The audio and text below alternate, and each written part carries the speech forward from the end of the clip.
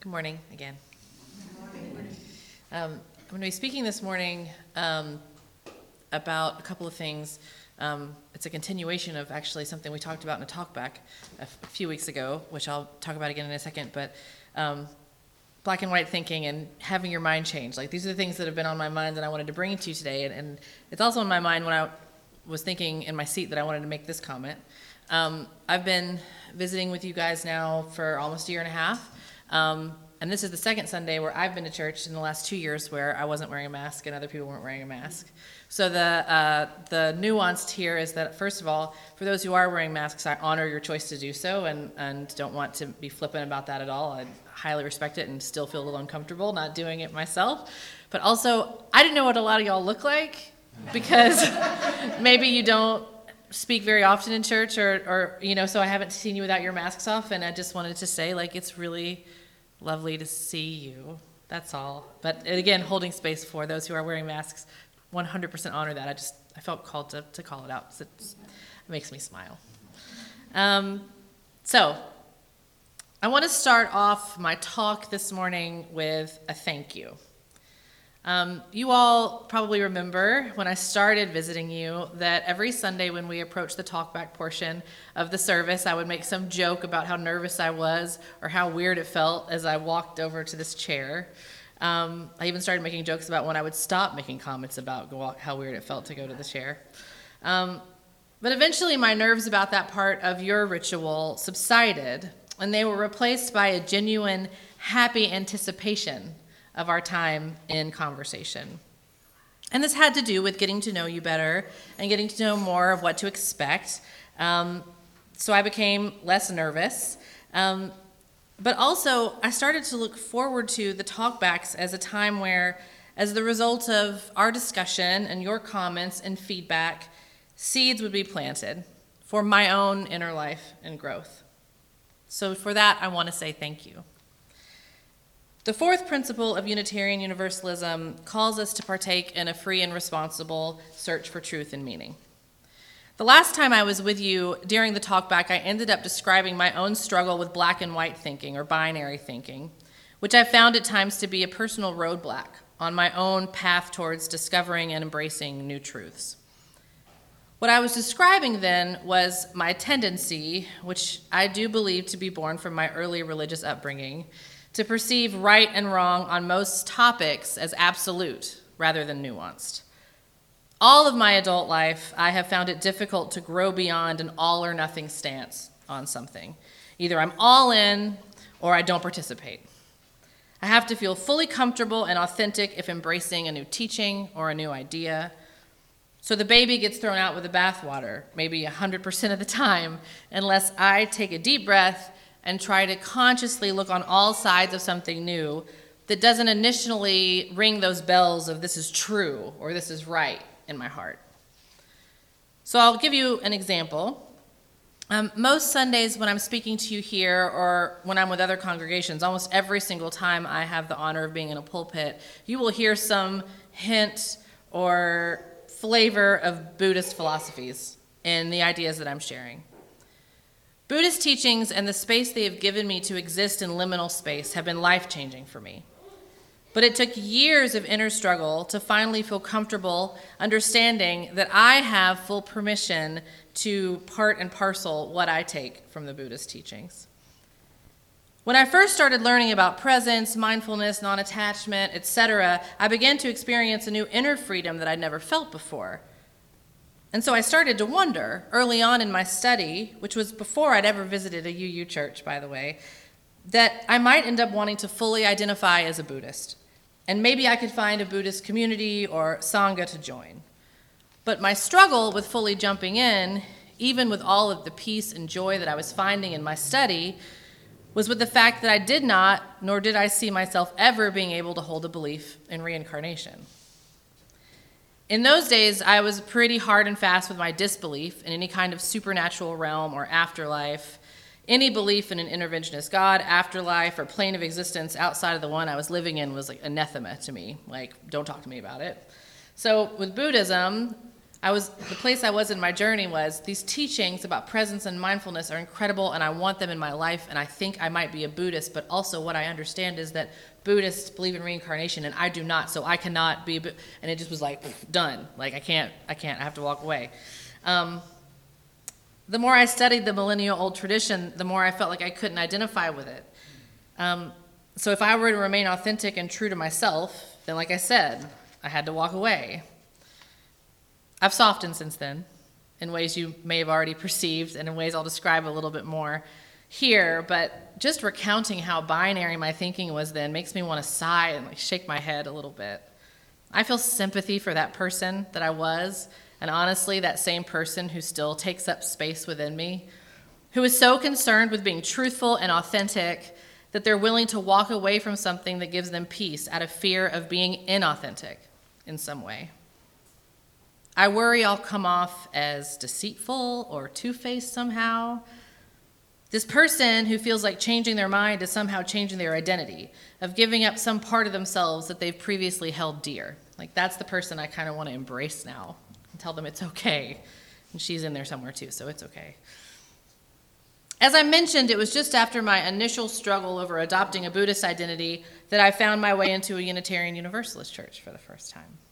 And I had that oh-so-familiar experience of, one, shaking in my Sunday shoes as I entered the sanctuary and took a seat, and two, starting to cry almost as soon as the service started, because I began to realize I had found a place where maybe all of me might be welcome. All of me, including these complicated and tangled up beliefs.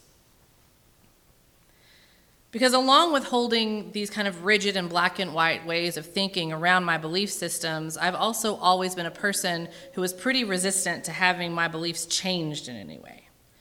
To suddenly let go of a belief or comfortably declare that I saw something in a new way felt like announcing to the world not necessarily that I had been wrong before, but instead that I had been lazy in my belief before, or that changing my mind to bring up that dreaded boogeyman of my inner life again was recognizing that I'd been living inauthentically. My search for truth and meaning carried with it a lot of self-judgment and subconscious requirements to get it right that truly held me back from expanding my mind and my heart, and ultimately claiming more freedom for myself. Maria Popova is the author of the book Figuring and the publisher of a beautifully enriching literary blog, Brain Pickings, which I'm guessing some of you may have read before. She describes my resistance and my predicament with change beautifully in this writing, so I'll quote her here. The fact that we humans have such a notoriously hard time changing our minds undoubtedly has to do with the notion that human beings are works in progress that mistakenly think they're finished, which belies the great robbery of the human experience. By calling ourselves beings, we deny our ever-unfolding becomings. Only in childhood are we afforded the luxury of inhabiting our becoming. But once forced to figure out who we want to be in life, most of us are so anxious about planting that stake of being that we bury the alive, active process of our becoming. In our rush to arrive at who we want to be, we flee from the ceaseless mystery of our becoming. And she continues, to show up wholeheartedly for our becoming requires doing one of the hardest things in life. Allow the possibility of being wrong and incur the anguish of admitting that error. It requires that we grieve every earlier version of ourselves and endure the implicit accusation that if the way we do a certain thing now is better than before, then the way we did it before is not only worse, but possibly, and this is invariably crushing, even wrong. The uncomfortable luxury of changing our mind is thus central to the courage of facing our becoming with our whole being. I'm going to read that last part again. The uncomfortable luxury of changing our mind is thus central to the courage of facing our becoming with our whole being. I love that switch in perspective. From having a resistance or fear of changing our mind or having our mind changed to identifying the experience as a luxury. That's a magical way to put it. Changing your mind is a luxury. We have the freedom to change our minds. To do so is welcoming becoming our whole selves. We do not lose anything by changing our mind. We gain more. We expand. We find more of ourselves. This isn't something to be feared. This is something to be sought after, something to value, something to celebrate. I do believe that it was a combination of discovering Unitarian Universalism, or Unitarian University, as my 4-year-old is calling it. I know she's not the first one, but still it delighted me. It was becoming UU and being in discussion with other UUs, along with years of participating in cognitive behavioral therapy, and also probably just age and life experience that allowed me to start to relax this way of holding my beliefs. Once I found myself in a community that embraced and encouraged a pluralism of belief, my edges started to soften. Once I found myself presented with more and more ways of doing and being, I began to slowly accept the reality that there is more nuance to most things than there isn't. As a UU, I am surrounded by people who make a spiritual practice out of changing their mind, out of learning something new and allowing it to transform their thinking. And somehow, magically, that experience has stopped becoming something I resist and has started being something that I not only enjoy, I seek it out. Recently, I was in conversation with a new coworker. She'd been working with us for a couple of months, and we had pleasantries. We'd been working in some pretty hard stuff together. So we were on a business trip after delivering some hard news to people, because it's that season in corporate land. We were in the car, and somehow, I don't remember how, she brought up her love for, I would say they're self-help gurus, but Brené Brown is very much a professional in her field. But she brought up Brené Brown and Glennon Doyle and how much she loves them. And I was like, okay, we can speak the same language together, right? Like the energy between us shifted. We started talking about what we learned from them and their podcasts and all of these things. And I told her that because of the way that Brené Brown spoke about and emphasizes the importance of vulnerability, I started to learn more about what it meant to be vulnerable to having my heart changed. And during this conversation with my coworker, I heard myself speaking with this passion about how much I love changing my mind at this point in my life. And I almost laughed out loud at myself as I said it, because it's true. I used to hold my beliefs as gospel and require some sort of litmus test around infallibility when it came to accepting new ways of thinking. And now I look forward wholeheartedly to having the script flipped on me. I can't remember exactly when this changed for me, but it's true. And now that I recognize this love in myself, I equate it to the unmatched value I place on my own inner freedom. Robbie was talking about the free church, like this value that I have on this freedom of choice in my being. The experience of having something explained to me in a way that shifts my thinking and ultimately my understanding feels like having an itch scratched that I couldn't soothe in any other way. I call these moments of coming into new understanding light switch moments, right? Or as I learned about them when studying theater or acting, they're aha moments. But now they feel like more than that to me. They feel like direct experiences with the divine, more than they feel like something to be feared. There are these before and after moments. I'm walking around carrying a certain perspective or way of believing, and then I experience something that shifts things for me. And now I have a choice. I can either reject this new idea, however much it excites me, in order to stay true to who I think I am and keep some sense of stasis, or I can say yes to this newfound invitation to something new. I'll give you an example. And this one started really small, but actually became fairly momentous in my life. So a big part of my spiritual journey has been the biggest one maybe for a lot of us, at least it was for me. And it's been about the fact that as a child and growing into an adult, I blindly accepted a belief in God, to then struggling to find that belief as something core to myself. I wasn't sure about it anymore. To then outright and passionately rejecting any belief in God, to eventually opening my heart to a curious and loving state of, I think there might be, but I don't know. It's been a wild ride, like to say the least, especially in the last 20 years. And it's the shift from no, absolutely not, there is no God, to I can't deny the possibility, which again for me is personal, that I will describe here. All of the switches have been light switch moments, but the last one is the one that I feel like finally got me out of like a binary way of thinking about it. For several years, I'd felt good and solid about my atheism. I felt comfort in it. I carried a deep sense of freedom with it as well. I was unburdened, I was clear and confident, and I enjoyed this way of being very much. It was a very healthy and healed way of being for me at that time. There was this random morning, I was out for a run on the greenway in my neighborhood, experiencing that lovely cognitive dissonance that comes from parking your car in an urban parking lot to suddenly being in the woods. It's like you forget all the time that it's right there. It was early in the morning, the weather was neutral, very pleasant. It was that golden part of the light in the morning. And I was at the part of the Couch to 5K that I've been starting and stopping for the last 8 years, where my running sprints were just now longer than my walking ones, right? So I'm feeling really good about myself because I'm feeling that shift in my body. And I was doing this, I was running, I was listening to a podcast, I don't remember what it was, but I know that it was like voice speaking to me as I was running. And I was trotting down this paved path, and all of a sudden something caught in my vision that startled me. But it was the simplest sight. Like, it wasn't a strange thing that I saw, but something just caught my eye. It's so common that I normally wouldn't even think to examine it further. But in this moment, this image stuck in my mind and instantly started trying to change me. And then I had to decide if I was going to let it. It was so simple. It was like a beam of sunlight hitting a spot on a leaf where there was this perfectly red and symmetrically spotted little ladybug just sitting on this like branch with a leaf on it that just like, as I was going past it, just like caught my eye, and then I was like, whoa.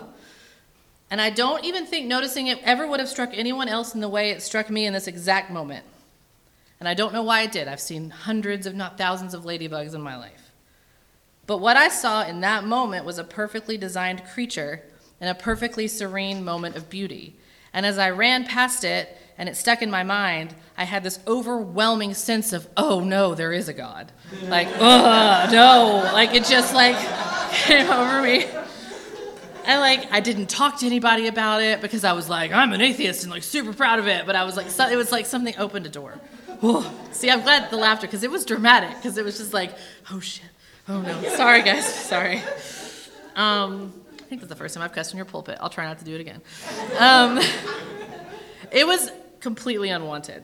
Like, I did not want to change my mind about this. I wasn't interested in exploring and what the existence of such a deity meant for my life, especially the life that I was leading now after an exodus from Christianity, which was also fairly dramatic.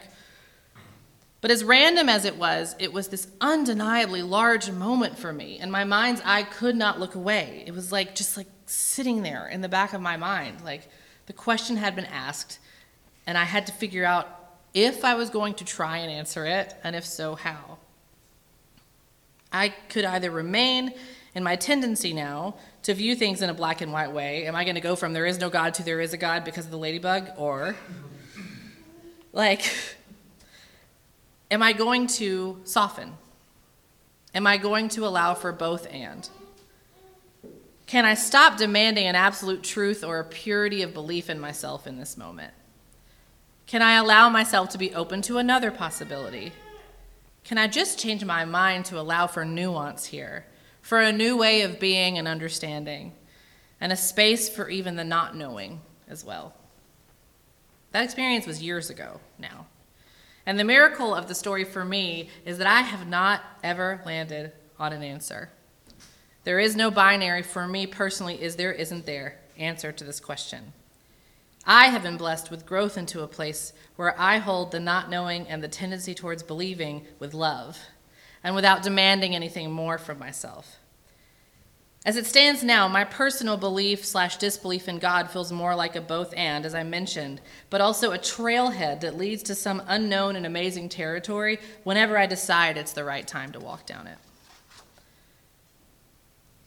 I never would have had that experience and the translation of that experience and the holding of the not knowing and the okay with both if it weren't for becoming you and for understanding that it was okay and welcome to sit in a multitude of beliefs.